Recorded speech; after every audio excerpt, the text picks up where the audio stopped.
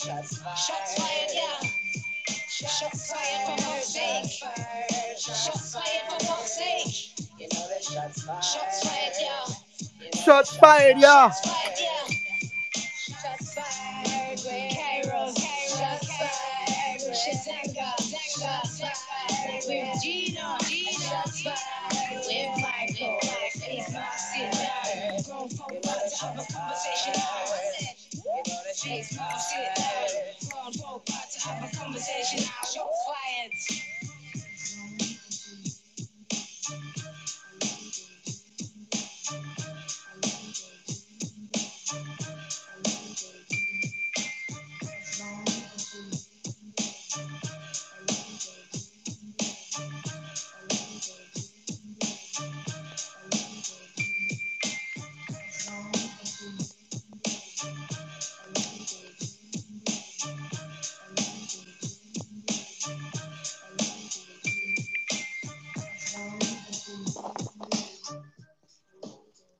Okay, maybe that was a little bit longer than 30 seconds, but we're back. We're back in the building.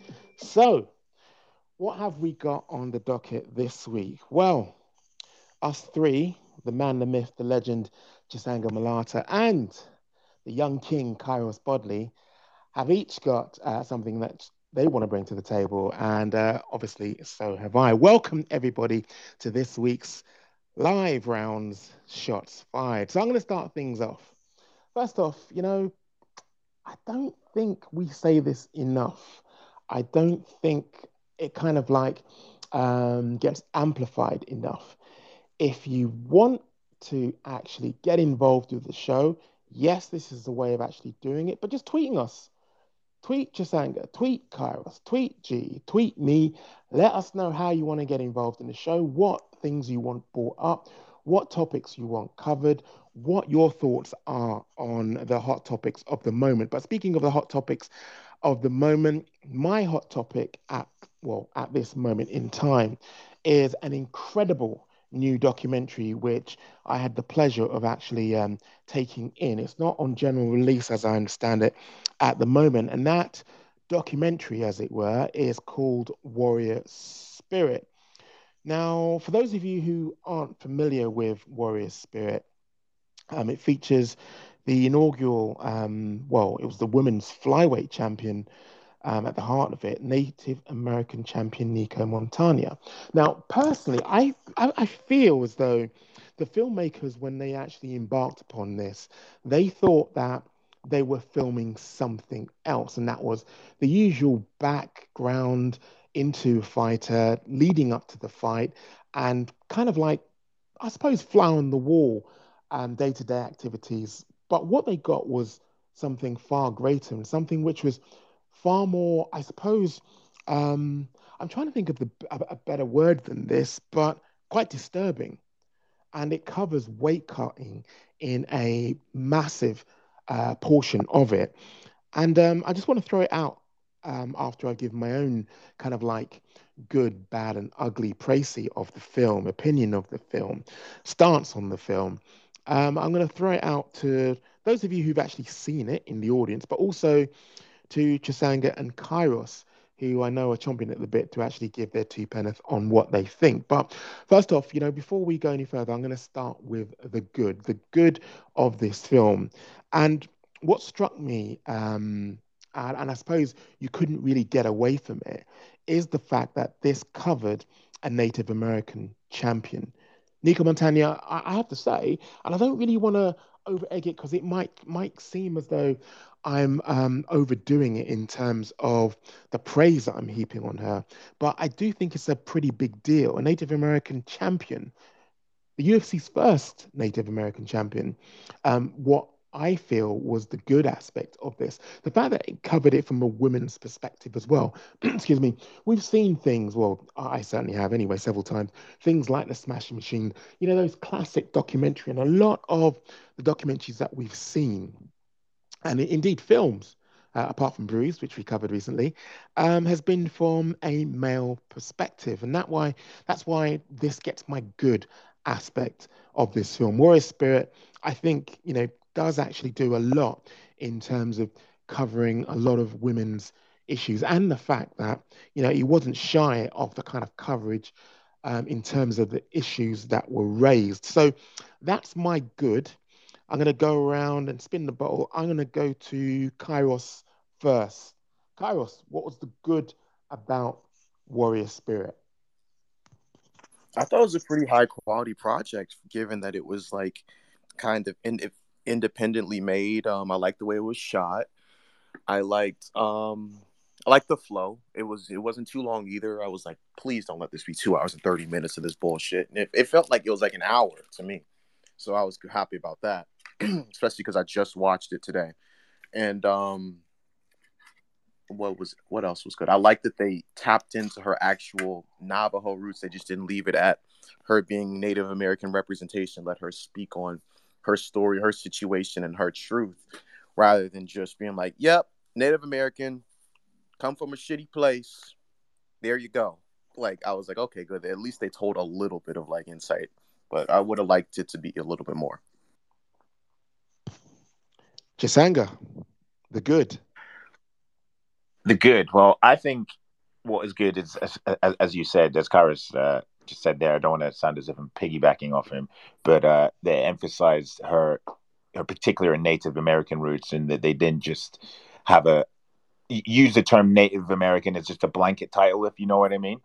Um, and also, what I thought was good in general as well is for Nico to almost tell her side of the story without coming out and doing an interview, people going behind the scenes and seeing everything and seeing her trials and tribulations. And because a lot of people in the MMA sphere just sadly have the perception of her that she just is lazy with her diet or lazy with her training, and that's why she's habitually missed weight.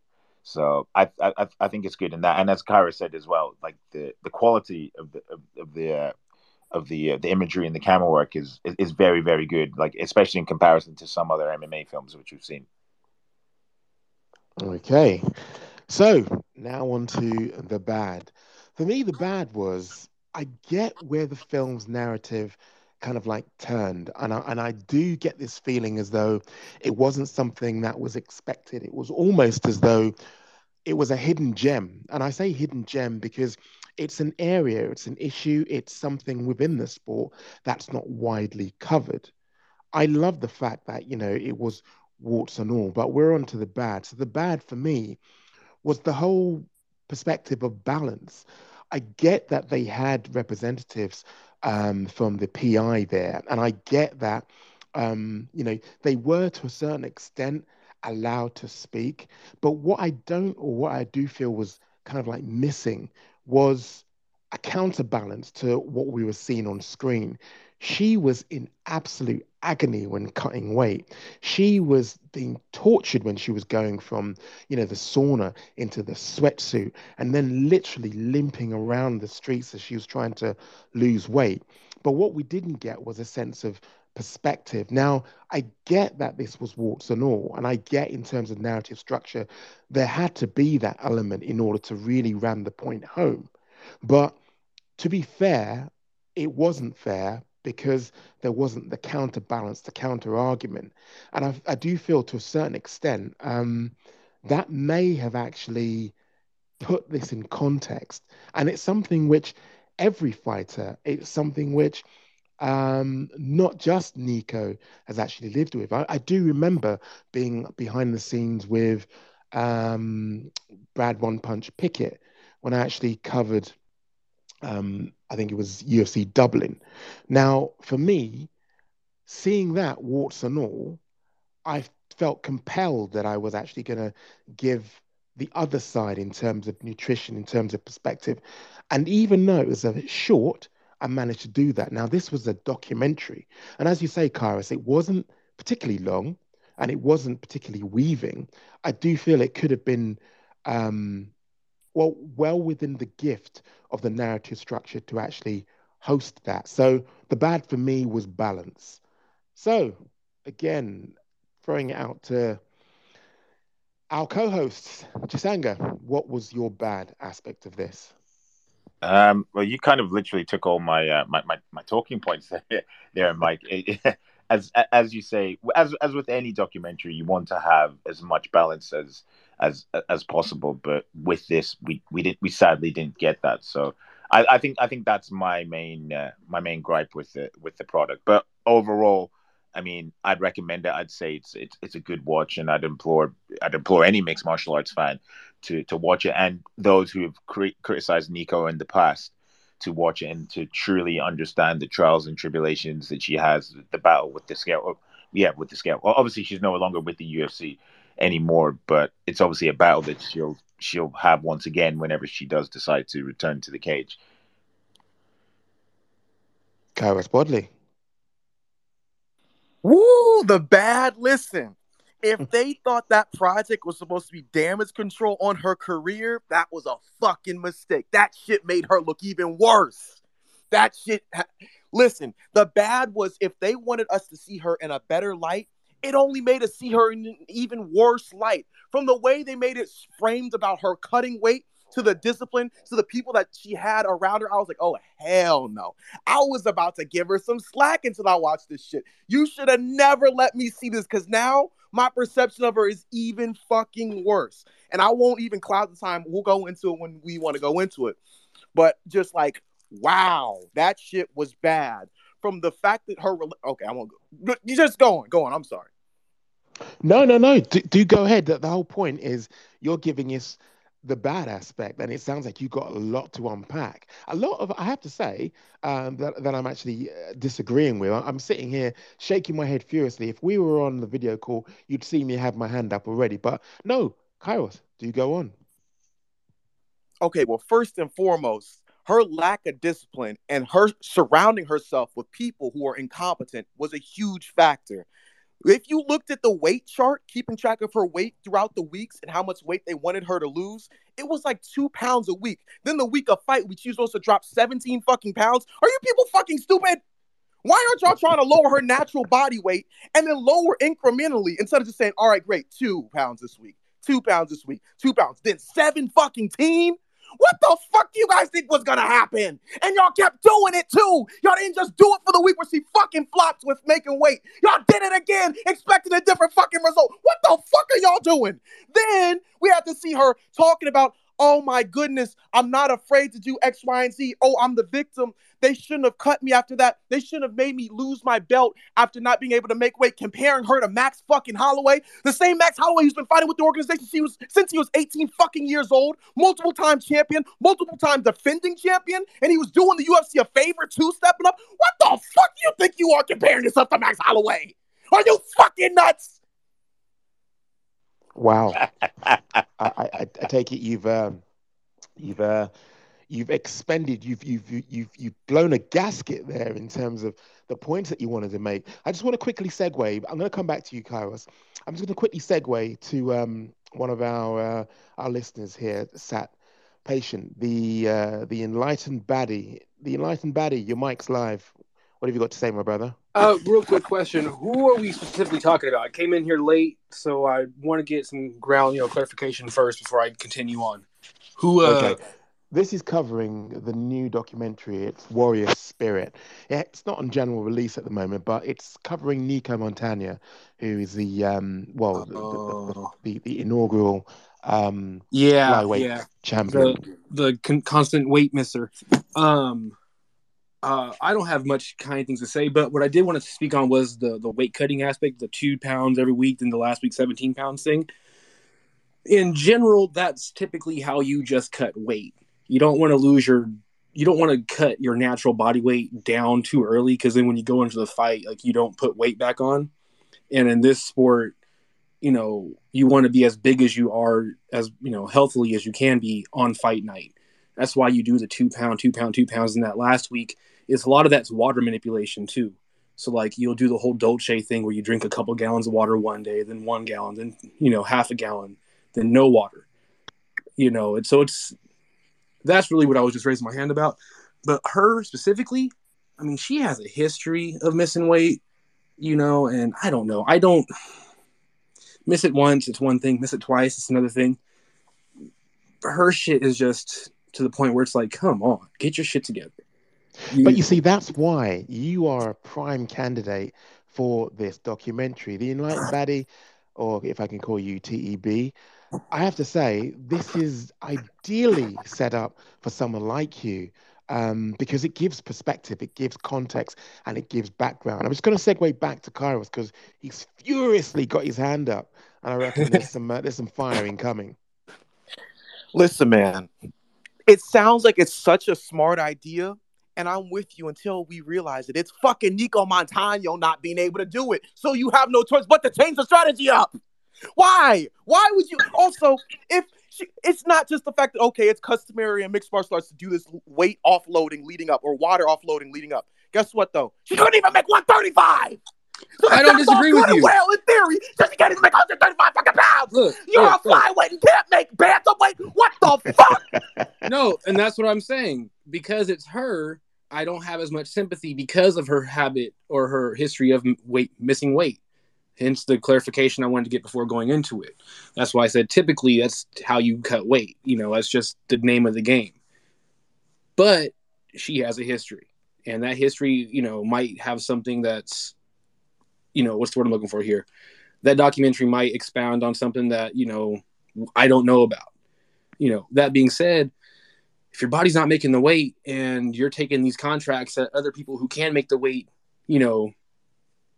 are missing out on, like, you're just doing a disservice to everybody else in the fucking organization. Like, you can't make the weight, don't sign the contract. I am really hoping that they do bring this either to Netflix. It is definitely on that level. It's Netflix worthy in terms of aesthetics, look, feel. Where can honestly, where can someone watch it now? I'm not too sure because I got a press screener and I sent it around our little gang, the Shots Fired gang, because we were obviously reviewing it. With the general public, I don't know where it can be seen, to be honest with you. Okay. I'm just going to bring in, and I know you're waiting to jump back in again, Kairos, but I'm going to bring in 126 as he or she has been waiting patiently as well. But thank you, TEB. Appreciate that. Appreciate you too, brother. 126 or 12-6, 12-6. So to speak to what Kairos was saying, and I kind of agree to it, if you can't make weight, her dietitians, her whole team, and herself as well should have looked at what they were doing with that 2-pound metric and say, no, we need to get our overall BMI and body weight down first and then start the 2-pound drop per week. She clearly was struggling with weight cut, and they should have developed a different strategy and a different plan because she failed multiple times. So a generalized 2-pound weight cut with a big cut on the last week, which is where typically you would dump all that extra water weight, wasn't working because her body fat was too high. She wasn't, even with the cutting of water weight, she was still just too overweight for any division. So, I mean, it was irresponsible on her part to sign contracts when her body mass index was too high to fight in the UFC. My 2 cents for it. She could have had a great career, and I feel like between her coaches, and her diet plan, she just kind of pissed it all away. So, yeah, that's all. Okay, well, thanks for that, 126. I'm kind of mindful that it's coming up to 20 past, and we're still on my subject. So I'm just going to quickly just run through the ugly, and it is short and sweet. There was one particular scene where Nika Montano is literally a hanging corpse. She is struggling to keep conscious, and in that, the camera settles on her and her naked breast. Now, to me, I don't have an issue with that. I'm not bothered by that. But for Nika Montano to be so bothered that she took to the media to express disdain, that for me was kind of ugly because it's still in the cut that I saw. I'm not sure if there is going to be a further edit. I'm not sure if there is going to be a director's cut that takes into consideration her disdain and what she viewed as ugly. But I saw that was ugly because it was still in there. I'm going to level with you. I found this documentary hard to fault. It was flawless. The way in which it was colored, in terms of grading, beautiful. You'll know this yourself, Kairos. Grading, especially for mixed martial arts, is a fine art, and this was bang on the money. In terms of narrative structure as well, beautiful. I love the backstory. I love the fact that, we got to see and we got to hear her backstory because it's not something and it's not a story which is common. But finally, I just love the fact that this actually saw the light of day. It's so difficult as a filmmaker to actually bring projects to the fore, particularly where it has this controversial edge to it, which is to a certain extent, it's not a good look for the UFC, but still it saw the light of day. So just going back to the ugly, I just thought that was the only ugly aspect of it, and I'm struggling to find ugly aspects of it. Chisanga, we're on to the ugly. Oh, I've already said my ugly, bro. But you've lost track of you've lost track of the order.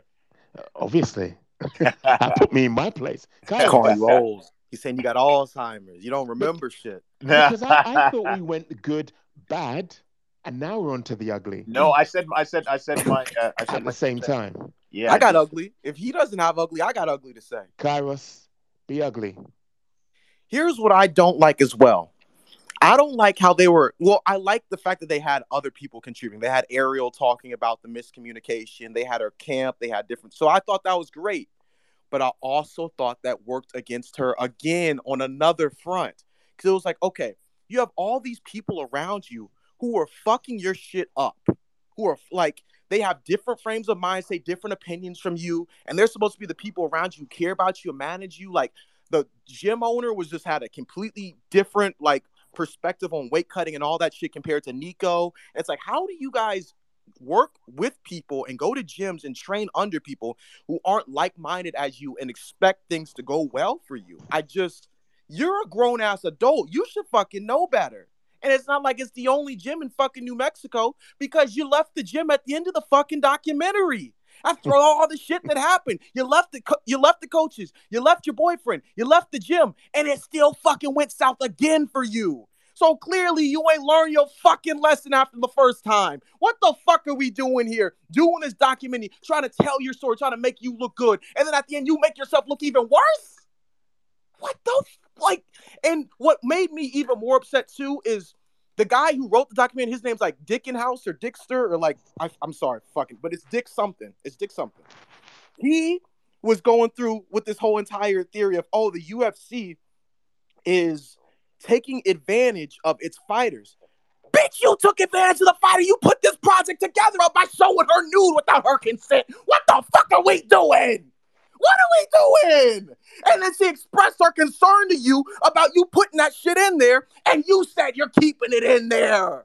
What is this shit is so fucking hypocritical that I cannot get behind it. I just cannot. So congratulations. It looks good. It's a well-written story or whatever, but it's built on a throne of lies. It's all a lie. Wow, it's Landon. Let me just pronounce this correctly. It's Landon Dixterhouse, who is the producer director of this. Kairos, Dick something. Wow. Landon Dick's the house. Did you say Dick's the house? Is that what you said? Dixterhouse. Well, maybe I've got it wrong. Maybe it's Dyksterhouse, but that's how I thought it was pronounced. But anyway, looks like we've done this one to death and definitely run over time in terms of how we'd actually carve this one up. But I'm going to spin the bottle, and I think we're going with Chisanga next. Okay, so I wanted to kind of have a recap of this past weekend's fights, and in particular on the seismic victory for Juliana Pena in the co-main event against Amanda Nunes. Shocked the world. She defied everybody. I mean, I don't know if people saw or watch Israel Adesanya's YouTube channel. He jokingly called her a lamb to the slaughter, which is what many people thought she was. Many people thought that this would just be another routine title defense for Amanda, and yet potentially it would pave the way for a fight with Kayla Harrison. Obviously, that didn't transpire to be the case. Juliana upset Amanda. Amanda, we can talk about her approach to the fight another time, but what I wanted to put out there, and I put this out there immediately in the media aftermath of the fight, was that I truly, hands down, believe that this is the biggest upset in UFC history. And I know people will say recency bias plays a factor into this. And I know people say that GSP losing to Matt Serra was an even bigger upset. But I'm willing to die on this cross because, in fact, I want to get yours and Kyrus's thoughts first, and then a couple of the listeners' thoughts first. So, Mike, do you agree with the notion that this is the biggest upset in UFC history? No, I'm going with Matt Serra and GSP only because no one predicted that. No one saw that coming. I saw quite a few people, and I'm not going to lie, and I think they should be held for this. Quite a few people on Saturday were saying, I sense an upset. I see an upset. I do feel there's going to be a change of the guard here. No one saw Serra GSP. Absolutely no one. Mm-hmm. Okay, Kairos, what's your 2 cents? I'm saying yes. And Mike, you know what's crazy? All right. First of all, back in the Stone Age when you were in existence and watching MMA, they didn't have social media, so you didn't have as much access. All right. Wow. That's why you saw it this time around. Yes, this is the biggest upset. Why? not Matt Serra. GSP was like 1 or 2 fights into his title reign when he lost it. Amanda had both belts and 3+ title defenses on each of them and lost it. So it's like, bro, and she wasn't fighting no fucking Valentina. We were like, it's Juliana. She got choked out by a fucking striker, by GDR. Well, how much BJJ does GDR have? I probably got the same level of BJJ as GDR if we're going to keep it a buck. All right, no, I don't. But my point is this.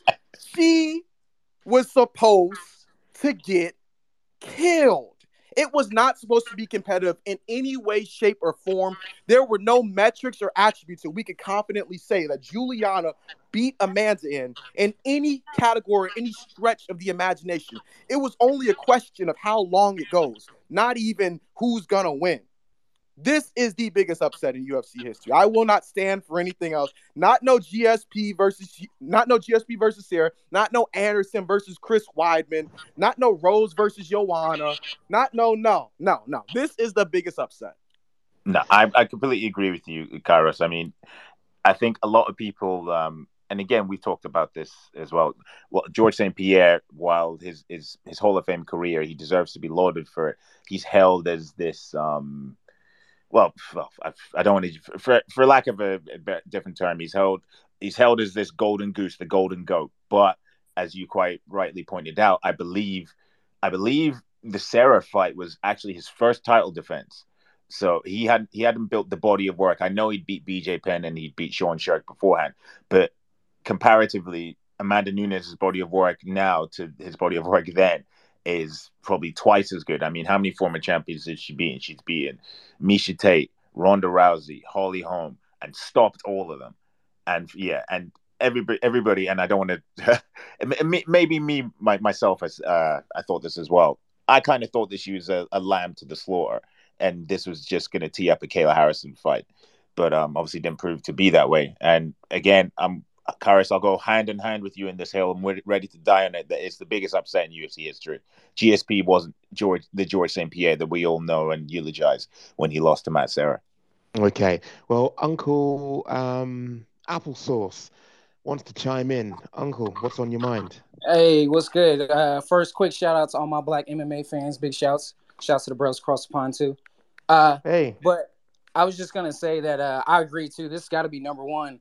Especially because we're on, the post-Conor era where I feel like MMA is so much bigger now, especially the UFC, such a huge thing. And then I feel like with how Nunes was right now, like I agree too, whereas like I thought she was unstoppable. I really thought there was no woman on earth that could beat her. And not to say that wasn't the same for GSP, but I feel like, like y'all were saying with social media and then just how much bigger the sport has gotten. And I feel like this pedestal she was on with the 2 belts, just destroying Cyborg. And Cyborg was someone I thought was unstoppable before. So I feel like I didn't see anyone dethroning her anytime soon. And I feel like because of how much bigger the company is and how big Nunes has become, I feel like she was really like the number one. So I think this has to be the biggest upset. Yeah, for sure. And shout out to to Wholesome MMA for actually tweeting us some stats comparing George St. Pierre and Amanda Nunes's respective resumes at the time of their losses. So Nunes's record at the time when she lost to George, sorry, confused. Jet lag is getting to me, people. When she lost to Amanda was 21-4, while George's was 13-1. Pena was 10-4. Matt Serra was 9-4. Nunes's notable wins were Chris Cyborg, Ronda Rousey, Holly Holm, Misha Tate, Jeraine Durandamy, and Valentina Shevchenko twice. GSP's wins at the time: Matt Hughes, BJ Penn, and Sean Shirk. I mean, when you lay it out like that, it attests to the fact that this is well and truly the biggest upset in UFC history. And Mike, you need to reassess yourself. Beep, beep, beep. Can you hear that truck backing up? I've got to say, when you put it on paper like that, damn, it's pretty damning. And Kairos is right. There is the nostalgic element that haunts me for everything. And I hark back to the golden era, and I hark back to the golden age. And that, for me, was a big fucking upset. But comparatively, when you lay these side by side, thank you for this, Wholesome MMA. That's really does put context to, what we're talking about here. It's kind of undeniable, nay, indisputable. No, agreed. Agreed 100%. Yeah, and like being there in the arena as well. I've never heard a crowd that loud. Never ever heard a crowd that loud. So I think that kind of lends some truth to that fact. But all right, I think it's time to pass on to Mr. Bodley. Right? I wonder what heat he's bringing. Kairos Bodley. I want to know what's crazy. I was about to talk about Dominic Cruz, but I saw this commercial for Venom a few minutes ago that got uploaded to YouTube. And it's time to shit on Venom, okay? There were some high hopes. There were promises given. There were statements made. There were claims that this was so much better for the fighters than Reebok. This was going to revolutionize the game. Fighters would be treated like human beings and not chattel. There would be better marketing. There would be better kits for them to put on. These would be functional uniforms. This was going to take us to another golden era of mixed martial arts. But do you know what I see a year into it? It's the same fuck shit. Uniforms falling apart. Y'all got letters that aren't even legible on cameras that are shooting in 12K for the fucking broadcast. What the fuck are we doing? The increase in price for fighters is like a 2K bonus for each level and tier for fighting. Like, what did you guys actually change? Nothing. I looked at that ad today and they were promoting some girl who's not even a fighter, telling the story about a girl who watched mixed martial arts, also dances, and then got inspired by other women in the sport and became a UFC champion. You know who the fuck they could have used that commercial? Valentina fucking Shevchenko. She's an actual champion right now who dances and fights. Why the fuck aren't y'all using your fighters to promote your sports? How does this make sense? How does this make sense? You guys literally have access to fighters to promote for your product of supporting fighters, and you don't do it. You're not paying them any better. You're not affording them any opportunities. The kits that they got on are uninspired and fucking ugly, and they aren't functional half the time. What the fuck are we doing here? Why do we do this? Betsy Ross could have stitched together better fucking uniforms in 1940. What the fuck? Just for us over the pond in the UK, who's Betsy Ross? She stitched up the American flag. Do you know that, Chisanga? Come on, be honest. Betsy Ross? Nah, and I should know it because I lived in America and I briefly did American history, but you could tell that I didn't pay attention in class. And it was like, honestly, that reference off top is hilarious as hell. I was not ready. And it was 1840, not 1940. So that's on me. That's my fault. You were on a hey, you were rolling though. I felt the energy. But yeah. Who are you throwing to, Kairos? How do you guys think Venom's reign of terror has gone for the UFC, in your opinion? You know, you don't have to follow what I say and believe what I believe, but I'm just very curious to hear what y'all think of this fucking fiasco. And Mr. Morgan, you're up first. No time to think. No time to think. It was always going to be a shitty shoe-in because if the rumors were to be true, they were talking to Nike, they were talking to the big players behind the scenes. So this was a last-minute poor substitute. This is kind of like the date that gets cancelled, and you're kind of like left with slim pickings. Basically, this was all that was on the table, and it was never going to work out good because let's just imagine that the fighters weren't really getting recompense properly from the previous sponsorship deal. Did they think that it was going to go uphill going with somebody who was more or less substandard in terms of brand values, in terms of a brand, in terms of stature, in terms of how they're seen in the scene? No, it wouldn't. I totally agree with you. And it's kind of it's infuriating because I want to disagree with you, but I can't disagree with you. Kairos, you're absolutely right. This is an absolute shit show, but it was always going to be a shit show. And I'm glad it hasn't deviated from what we thought it would be because we all like to be right. And every single person, to a man, said that this is how it would pan out. And this is the way it panned out. I didn't see it like that. I saw a lot of people saying this was great. This is going to help them out. Yeah. I DM'd a few fighters. I was like, what do you think about the Venom deal? And one of them was like, I think it's great. I think it's going to help us out a lot. And me personally, I was like, okay, maybe they're afraid I'm going to like show what they said and like that shit. So maybe they're just being like safe. But I flat out told them, I was like, listen, y'all are going to get fucked again. And this person read that and they gave me the little heart double clap on the Instagram emoji and then just left that. I was like, yeah, you know you're gonna get fucked, but you just can't say it. And they were like, yeah. And I was like, okay, that's all I need to know. Every single fighter, to a man and a woman who I spoke to, said it was a shitty deal. They knew what was coming down the pipe. They knew had they been fucked through Reebok, and they knew it was going to be a continuing.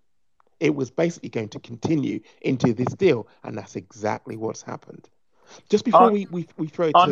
no, Mike, they get an extra $500, isn't it? I think, wasn't it every fighter who was in, regardless of what category? Well, I think apart from the like 30+ fight category, got like an extra $500 for each fight. I mean, that $500 is going to make a fucking real major difference when like only a couple years, money. only when a couple years ago you had Jeff Neal, one of the best welterweights in the world, fucking still being a waiter. Do you know what I mean? Life-changing money. You know, just before we crack on with you, Chisanga, we've got a few people who want to actually speak who've had their hands up waiting. We're going to go back to TEB, Enlightened Baddie. Yeah, I'm in the camp that all the uniform deals, Reebok to Venom, were just bullshit from the beginning. I mean, most fighters in the regional circuit or other organizations make their money off sponsorships. I just recently paid for some sponsorships on some shorts for Stephanie Frausto when she fought for Combate recently. You know what I mean? Like, they make their money off their shorts. And, if you want to talk about fighter pay, fucking give the fighters back their shorts. You know what I mean? Let them fucking brand. Let them do what they do and let them make their money. But these deals are bullshit. I mean, they're just really there to make shit look professional when they look like shit, even though, it's just, I don't know. I hate that shit. I think it's retarded. Excuse my language, but it's just, Okay. Thanks, TV. Again, waiting patiently. And the long-lost brother, Natraj, is back in the house. Hello. Hi, guys. It's been a while. Honestly, this is a very moot point. Like, here's the truth. UFC will never, ever they will never put themselves in a situation where they're allowing fighters to make more money from their deals. Never. It is never going to happen. So it's not like, even if they get fucking Nike on board and they will be like, oh, you know what? Fine. Like, now Nike makes our shorts. If Nike decides to pay even $50,000 to UFC to make individual shorts for fighters, out of that, 40,000 will be pocketed by the UFC. It is just bound to happen because in their head, the fighter's value is more, and it is true. Unfortunately, the fighter's value is more because he's a UFC fighter. That's just how it works. So for them, from their perspective, the brand comes before the fighter itself. and they made the stars. They made the Anderson Silvas, they made the Conor McGregors, they made the Ronda Rouseys, and they are right. But at the same time, fighters are unfortunately most of the time barely have two brain cells left, and they don't do anything about their alternate revenue streams, and they don't use the platform for their benefits. Some of them are smart enough to do it, like DJ did it. DJ started his own Twitch stream long before Twitch was going crazy like it is now, and he built his own alternate stream, and he used his popularity as a UFC fighter and as a champion so that he doesn't have to rely on these bullshit deals. Other fighters have to catch up. Otherwise, they're just gonna sit there and cry about getting fucked over while UFC is gonna continue fucking them over. Facts. Yair's elbow. You might. Hey, what's up, guys? Hey, what's up, man? So coming in a little late to this, but I think, especially he just said the best, man. But I am in the camp of, fighters should be allowed to sponsor themselves on their shorts, have their little drop down in their corner, all that kind of stuff. I do agree, especially, I was just having this conversation the other day, especially with older fighters not marketing themselves. I think it comes to a point where I disagree with what the UFC does, and I think they don't feel like they hold themselves to this standard that they don't feel like they made the Ronda Rouseys, the McGregors, like he said. I feel like fighters don't market themselves well enough. It's at a certain point, I'm kind of playing devil's advocate in this because I do think they should be allowed to get personal sponsors and show that in their fights. But I think there's a lacking there with a lot of these fighters who don't take advantage of their marketing potential and use that to make themselves more successful. Okay, so we've got a few people queuing up to speak, but I think it'd be kind of remiss of me not to go back to Chisanga as it was his turn to give his retort.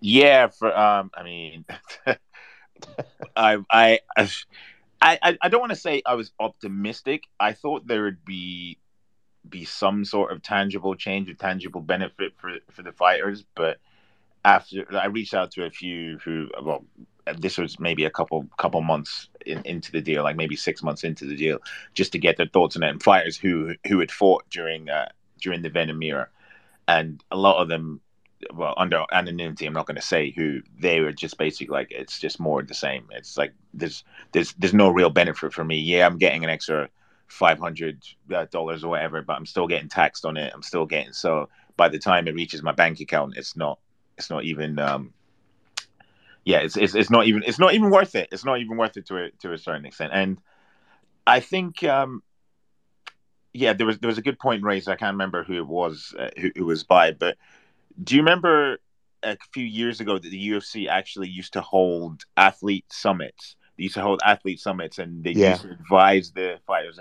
on other ways of how to make money, how to market yourself, and if you didn't have like social media, they'd set up a social media page for you, and they'd get you verified and stuff like that.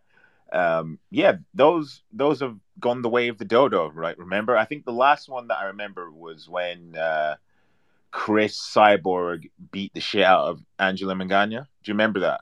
Yeah, I remember that. Yeah, I think that was the final one.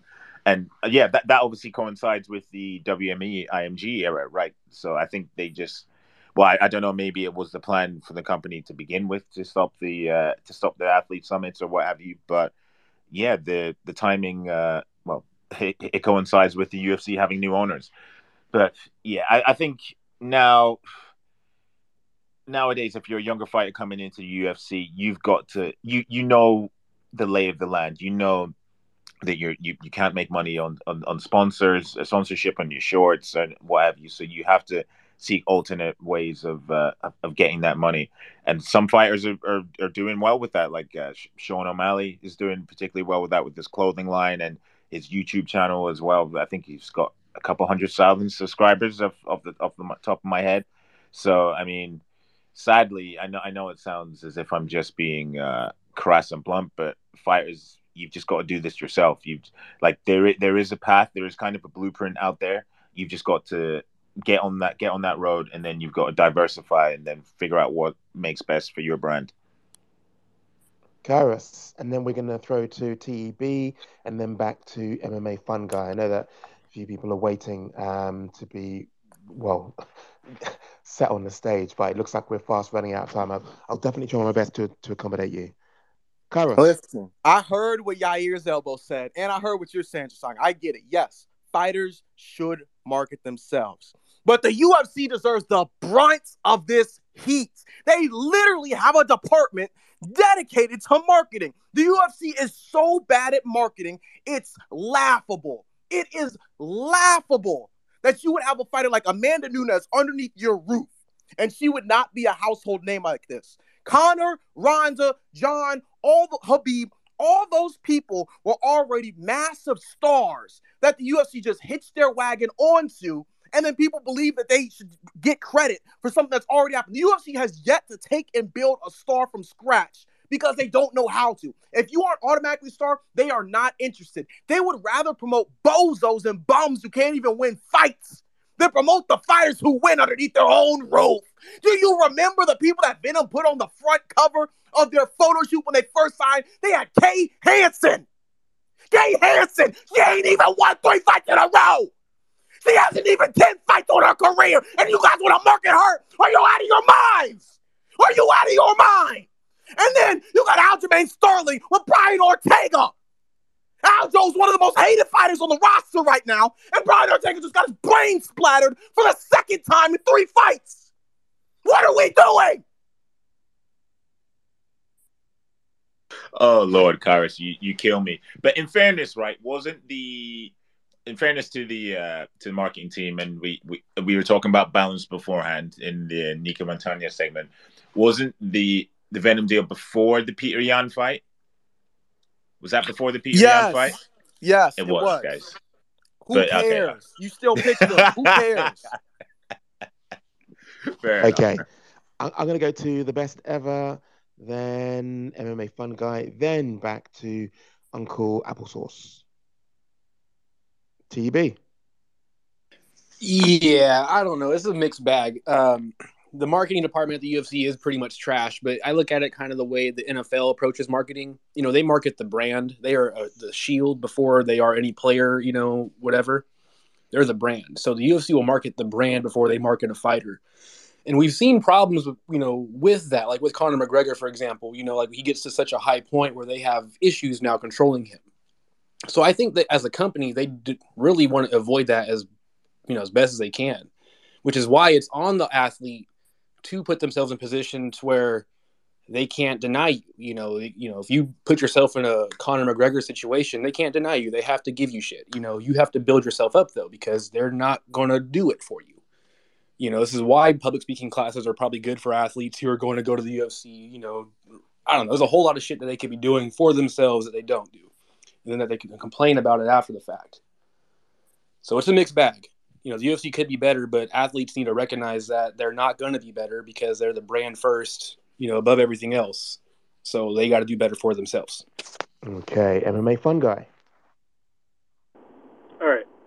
So when we're looking at, like, promoting, like, the UFC is meant to promote their fighters. It should not have to be solely on a fighter to get themselves over. This is not pro wrestling. Like, Mighty Mouse is the best example. He said he was making more streaming on Twitch than he was making as champion. And Dana White says, I have no idea how to promote this guy. I struggle. You just didn't fucking try. He was huge amongst the video game community. I loved watching his streams because he's a very good fucking video game player. He's very fucking cool with everybody. If you would have started sending him to, like, TwitchCon as a UFC fucking representative, VidCon, UFC representative, promote him as a UFC fighter and a fucking video game streamer, he could have gotten so much over in a whole different community. But Dana White doesn't look at that. Their marketing division doesn't look at that. They only care about the stupid fucking people or the fucking pretty people or all this stupid shit of people that can't win fights. Like, it's stupid. Kairos is right. This is all in the fucking UFC. Uncle Applesauce. What's on your mind, brother? Yep, I was really gonna say the same thing, especially too because of, you know, how different the split is for you know, UFC fighters versus other sports, where it's like, what, someone correct me, like what, like 12% for the fighters, 20 to 12, something like that. where the UFC is making like the rest of the revenue. Where I feel like it's like, all right, so they're making that much of like that little of the money. So like, how is that money not going back into promoting them or like, you know, boosting them? And I think especially too, one thing is like where you got someone like Sean O'Malley who is very good at promoting himself. Like he's probably just someone that, you know, he grew up very talkative. You know, he knew how to talk to people, how to be charismatic.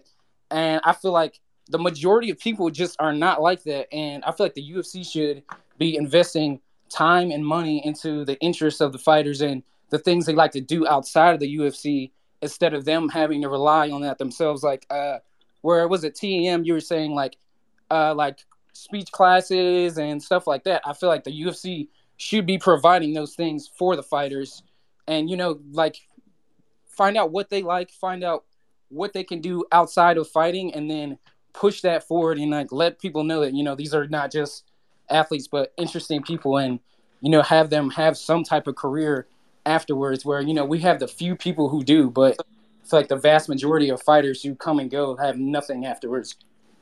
That's the unfortunate history of prize fighting, though. Like, that's really the unfortunate history about it. Like, a lot of people come into it and then they leave broken and debilitated with nothing. You know, this is why it's on the athlete to ensure they don't go out that way. You know, I mean, I agree with you in a lot of ways. Like, the UFC should be a lot better at this, but they've shown time and time again they're not. So you got to take it on yourself to get better at certain things. And you know, not every athlete and fighter is interesting. You know, some of these guys are boring as fuck. You know, like, it's just a state of the matter. I mean, I'm in training rooms with these guys, and some of them are fun, some of them are not. You know, and that makes it hard to market.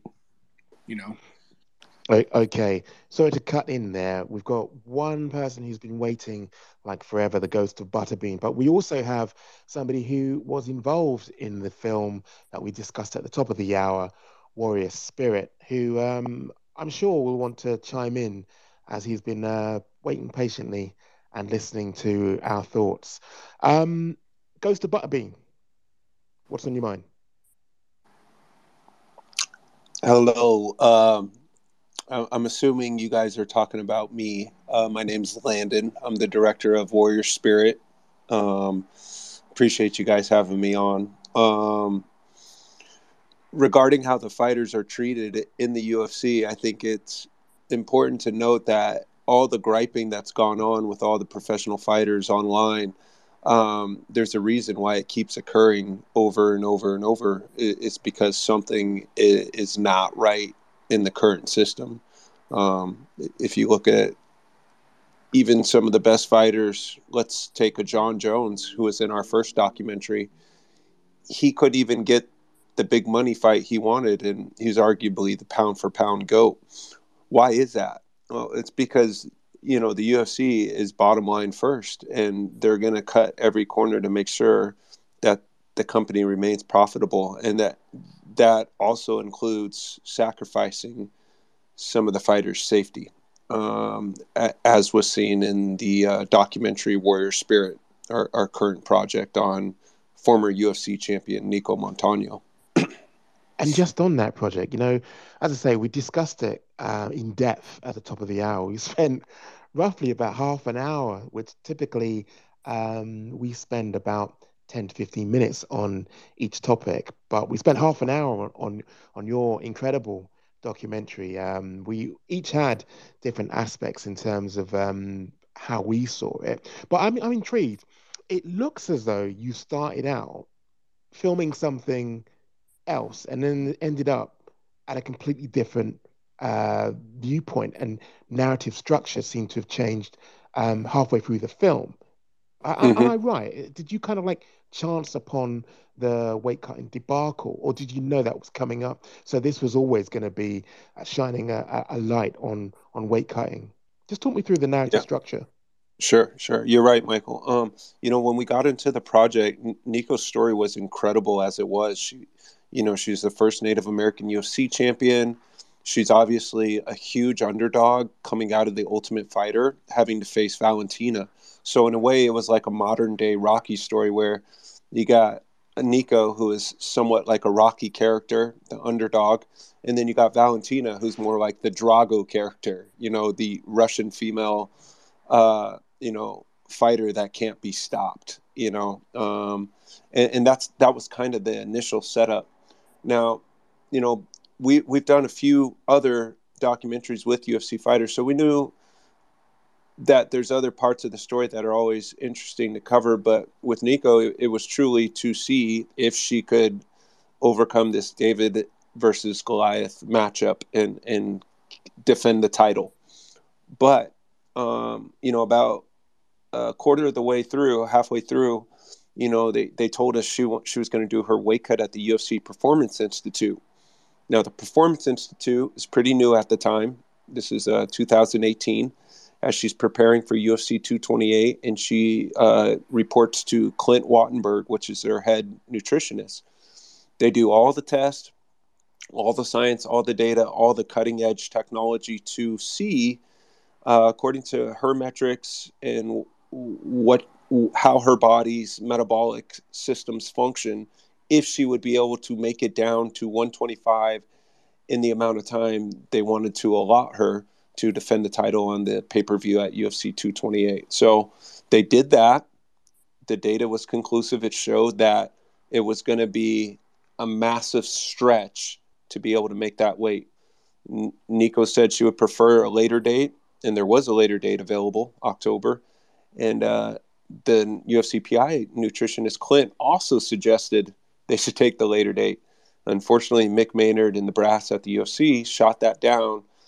And then the story kind of took a new form there as she tried to cut a deathly amount of weight in order to be ready for Valentina. And it also poses another question.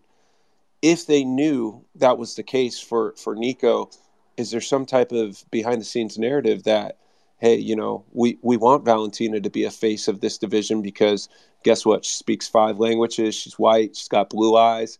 She's a better face for the brand. We leave that up to the viewer to decide, but it's arguable that that could be part of it. Kairos, I see you having your hand up, steadily, patiently waiting. Take it away, brother. I was gonna say something else, but since you went down this path, let's talk about that. Sure, why not? Possibly the UFC wanted Valentina Shevchenko to become UFC champion, but let's not act like Nico Montano did not almost destroy a freshly new division due to inactivity that they needed to promote. We're not going to sit here and act like Nico Montano didn't hold on to that belt for a calendar straight year, not fighting whatsoever. We're not going to act like her track record of inactivity, injuries, COVID, and not fighting didn't play a major factor in her being stripped. We can't do that. We can't ignore those facts. We can't whatsoever. It's not some hidden conspiracy. It's not that the UFC was sabotaging her. It was that she was unprofessional enough to make the weight on numerous occasions, unsuccessful at showing up to fight dates on numerous occasions, and not being able to compete. And such, she was stripped and justifiably so. There are champions in the UFC in the past who say, okay, well, I don't want to fight this person. Let me drop the belt. Jermaine Durand to me at least had the courage and honor to say, I don't want to fight someone you guys are trying to make me fight, or I don't want to do something you guys are trying to make me do. Let me vacate the belt right now so the division can move on and me not plant the division into the ground that we're just starting. Don't frame it like this, and don't try and make it seem like she's been victimized by the UFC to the point where it has just ruined her career. That's just not the case. Everything that has happened to her is based off of her own merit. Sure. Can I respond to that? Go for it. Okay. I agree. Each athlete should take on the responsibility and accountability for that. What makes Nico's case interesting, and it's all documented in the film, which makes it even more interesting, is that she was coming off The Ultimate Fighter where she fought, I think, 4 to 5 times in a span of a few months. Now, she was cutting to 125 every time during that period for the show. And the data that the UFC collects, it is well known that that can destroy your metabolic system. Similar to not letting your muscles recover after, a very excruciating workout, your metabolic system needs a certain amount of recovery time. It's documented. So they know this with other fighters that have been in the Tough House as well. So it is reported that it takes about 12 to 18 months for your metabolic system to fully recover. Not only that, she was coming off a foot injury too, which the UFC knew about. So the question is, yes, there's an accountability issue with the athlete, but also there's an accountability issue with the UFC Performance Institute, because they say they are there to make the fighting and the training and the recovery and the weight cut safer. Now, if that is indeed the case, then why was she pushed into that fight ahead of time? And how is that responsible? That seems negligent.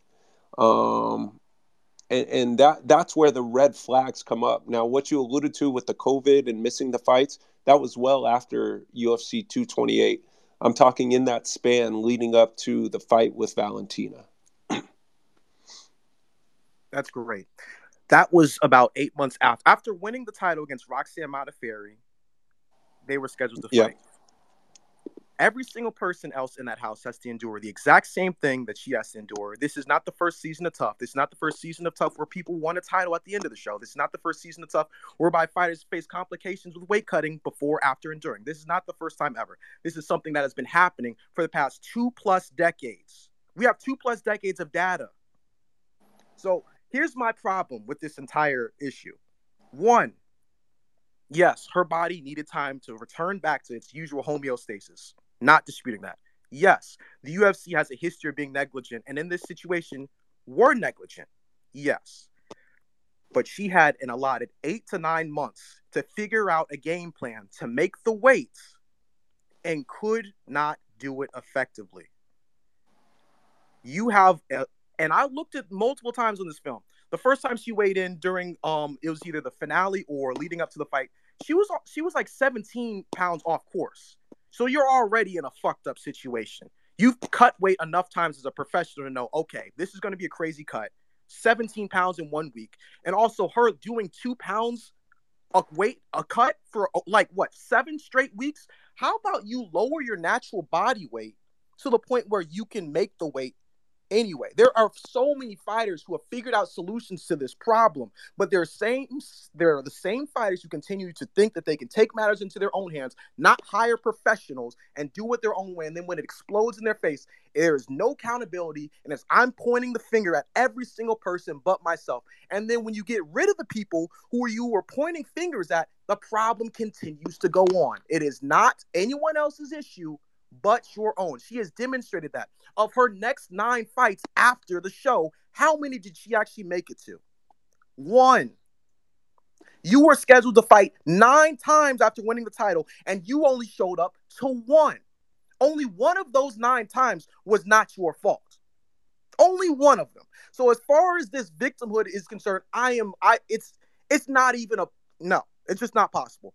And lastly, the question I want to ask you is, you touched on the victimhood of how America treated Native Americans, of how the UFC treats its fighters, but it didn't seem strange to you victimizing someone in the film who asked you to take out their nude body from it because they didn't agree to that? That didn't seem strange?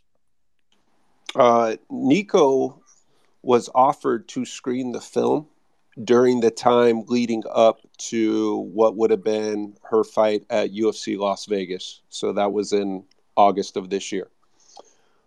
Because of the contents of the film and that she was still training at the UFC Performance Institute, she felt it was in her best interest to disengage from the film.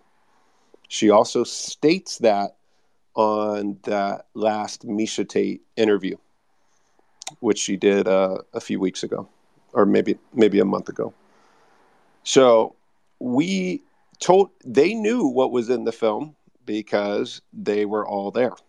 Like I said, the scene that was in question, the indecent exposure scene that everybody was talking about and is crying victimhood to, is a scene that was done during the weight cutting. So there was no foul play involved with that. There was the boyfriend there, Steve Hanna, and also Clint, the UFC nutritionist. So to answer that question, She was allowed to screen it. She opted not to. We made the correction, and we moved forward. But you see, that's the confusing thing, because when I spoke about how I felt about the film earlier, we broke it down in terms of segment, and okay, we had a playful play on words, the good, the bad, and the ugly. And the ugly aspect of it, for me, was the fact that she took umbrage at the fact that that was still in the current version of the film. She took umbrage at the fact that she'd identified that being an issue and a problem at a time when she was at her most vulnerable, but still, you've got it in there. So I wondered whether there was going to be a director's cut, i.e., one which actually takes her point into consideration, because it's clear she has an issue with it still, given the media rounds that she did after this came to light.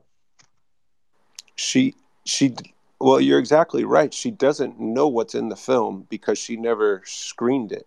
The film was adjusted for the last festival it showed at due to her request. So the issue had been corrected.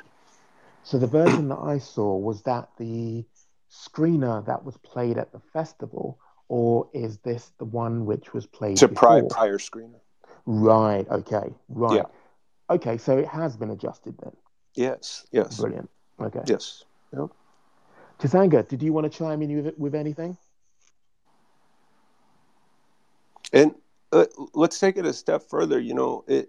It's interesting that many people, even like Misha Tate, wanted to grasp on to this issue.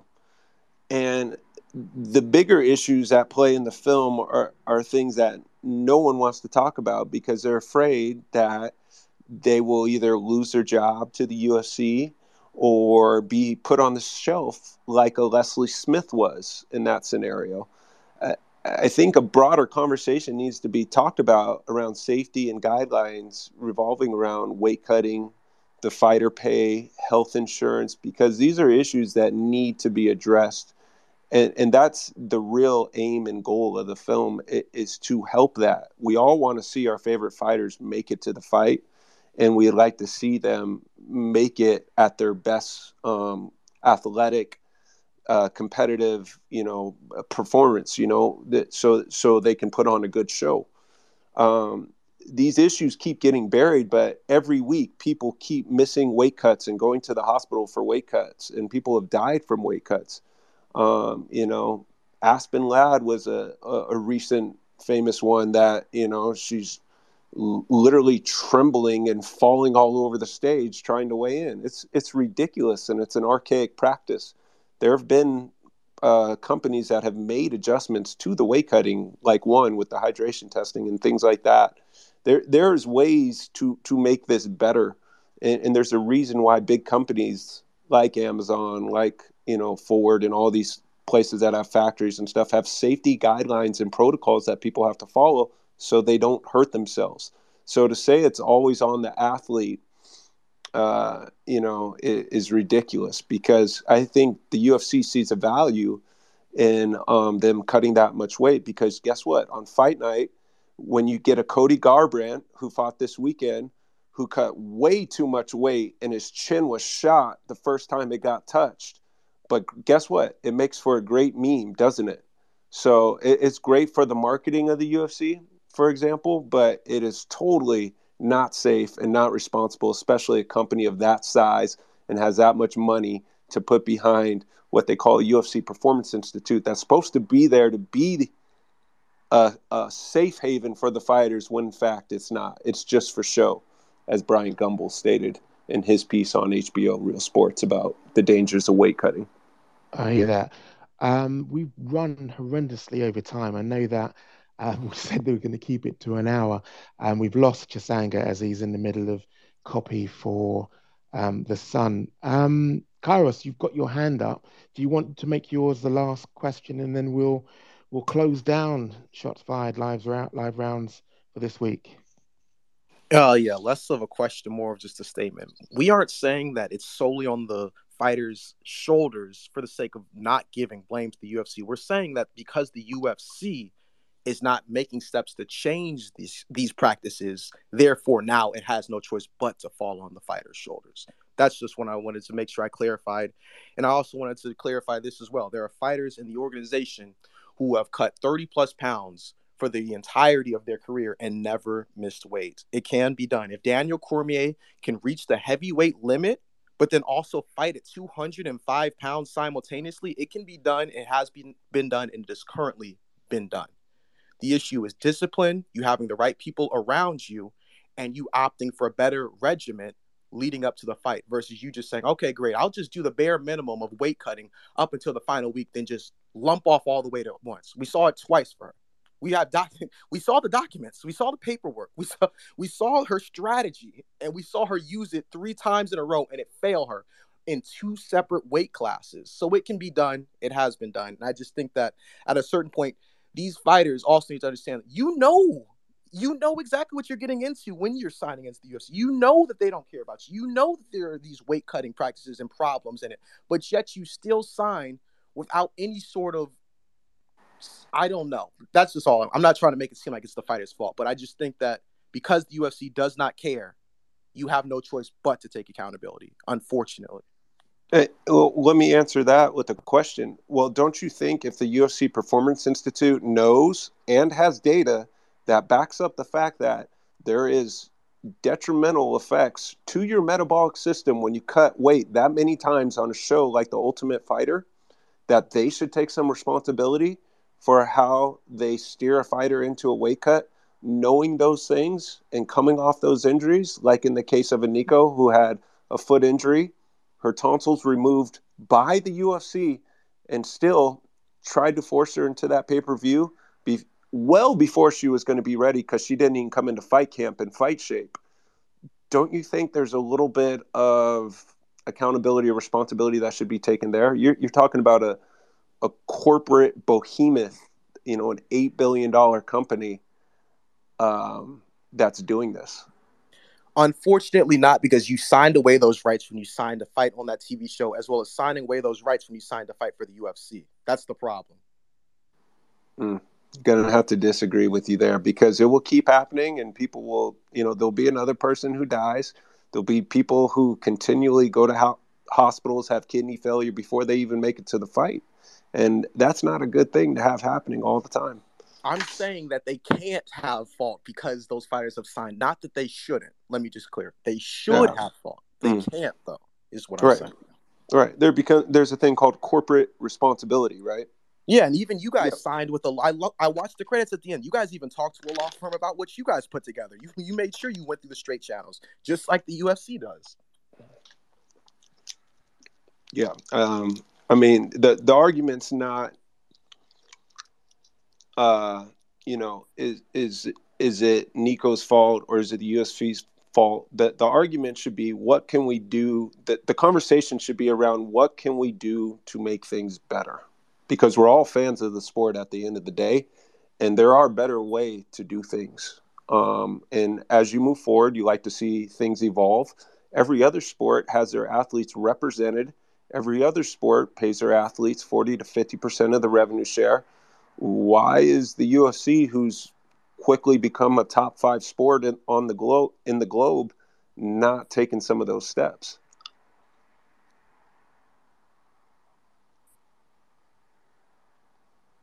And on that note, I just wanted to say thank you for stepping in.